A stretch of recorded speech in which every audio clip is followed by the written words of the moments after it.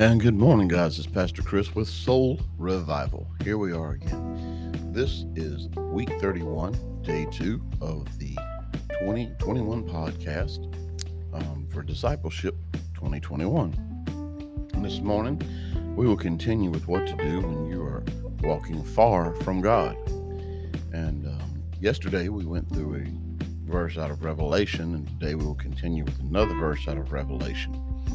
And let's first go to the Lord in prayer. Heavenly Father, Lord, I just pray that you will walk with me through this day. Help me to be more like you. Help me to be a godly man and to be Christ-like. Lord, as things come against me, help me to handle them in a way that Jesus Christ would handle them himself. And Lord, I ask that you watch over me today. And I have some meetings today that I need you to speak through me in these meetings. Help me to be slow to anger, slow to speak, and quick to think. And it's in Jesus Christ's name I pray. Amen. So yeah, guys, I have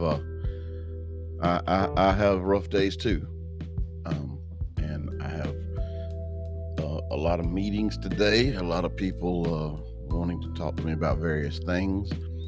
And as a pastor, sometimes it's not always good things. Sometimes we have to meet with people who want to gripe and complain and do their thing. And anyone that knows me knows I don't have much of a filter. And I'm not much of one for self-inflicted pain. It's hard for me to have sympathy for that. But it is to be Christ-like, I have to.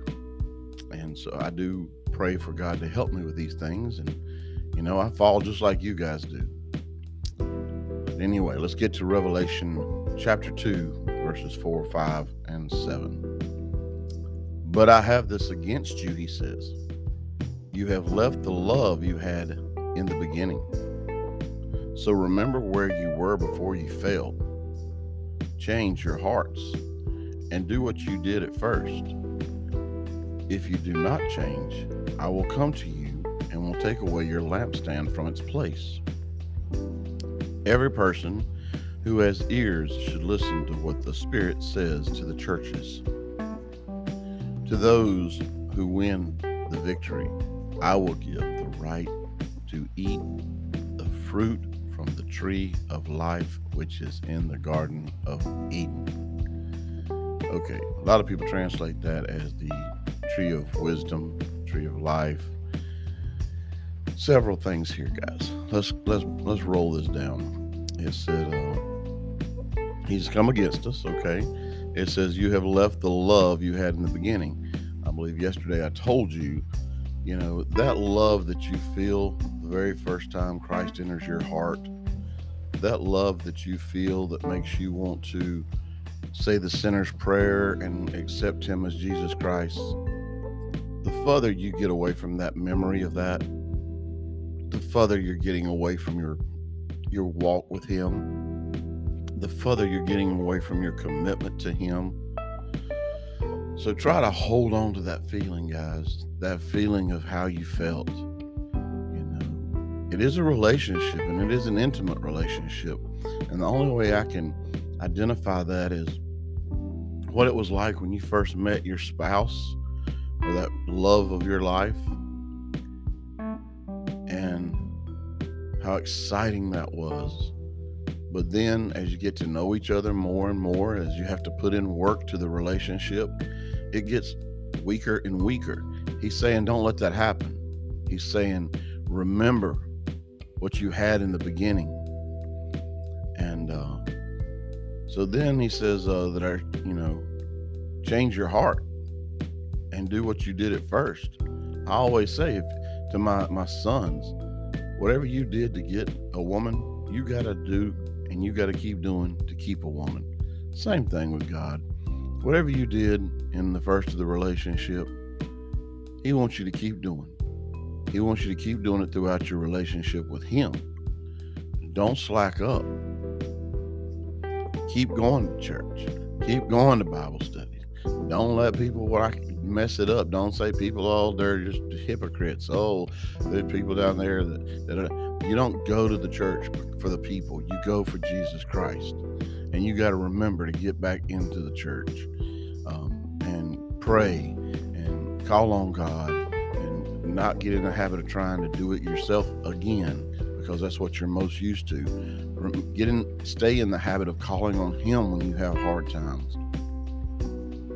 Now He says, if you don't change, He will take away your lampstand from its place. Now, I know a lot of people say, well, what is that? And I'm glad you asked that. That's actually a term come from the Hebrew word. And it said that, John sees a vision of the Son of Man who walks among 7 lampstands and has 7 stars in his right hand.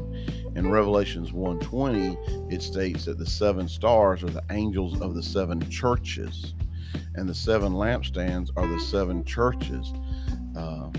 Its comparison of a teacher to a star is scriptural. And so basically, it's representing a church. He will take away your churches. You don't take care of your churches, and you don't continue to do the church the way it's supposed to be done, which really is happening right now. And we know that the book of Revelation is unfolding before us right now in our lives, and a lot of people don't believe it, but I do think this is the generation that will see the rapture. If you study the scriptures in 2 Thessalonians and Revelation, and you look at it, and you'll see we're getting close to the end, and the church better get in line, and you better get in line, and you better be ready to go. He says every person who has ears should listen to what the scripture says to the churches. You see what I'm saying? What the Spirit says to the churches. To those who win the victory, I will give the right to eat from the fruit, the tree of life, which is in the garden of God. Guys, this is heavy duty stuff. And that's why it's so important you read your Bible. You've got to get into the Word of God. You've got to understand this. You've got to break it down. You can't just read over it. You've got to go back and research like I just did with Lampstand. And you've got to understand what they're saying. You can't just read through it and expect to get all this wisdom. No, you go to school, you don't expect just to read a book and get wisdom. No, the teacher makes you study it. She makes you practice it. She makes you write it over and over, and then you have a test on it. And if you fail the test, you got to start over and take it again. The Bible's the same way. Life is a test. It is a test, guys, and it is a test that most people are failing miserably right now. So get your book, and it is an open book test, though. Life is just an open book test. So get the book out, get your instruction book out, and study the instruction book. And that's pretty much, guys, what I got this morning. I mean, I'm just here to warn you. We are close in time to the last days. We are here for the rapture, and you do not want to get left behind for all that suffering that's coming after the rapture. And that is a big subject to debate, and I don't even like talking about it, but it's in the book, it's in the Bible, and I don't skip anything. When I read the Bible, I read it all. And I'm not a hyper grace feel good kind of pastor. I want you to know the truth, because your soul going to heaven is a pastor's goal in life, is to help people get into heaven. And so I would not be doing my job if I backed up or slacked up on giving you the scripture and explaining the instruction book to you. Now, would I be very much of a pastor? So anyway, guys, this morning it's going to be a crazy morning for me, and I do have some people that I'm going to have to be hard with today. So y'all pray for me. Y'all pray for the words of kindness and Jesus to come out of my mouth, and that He will give me the words and the scripture that I need to minister to these people.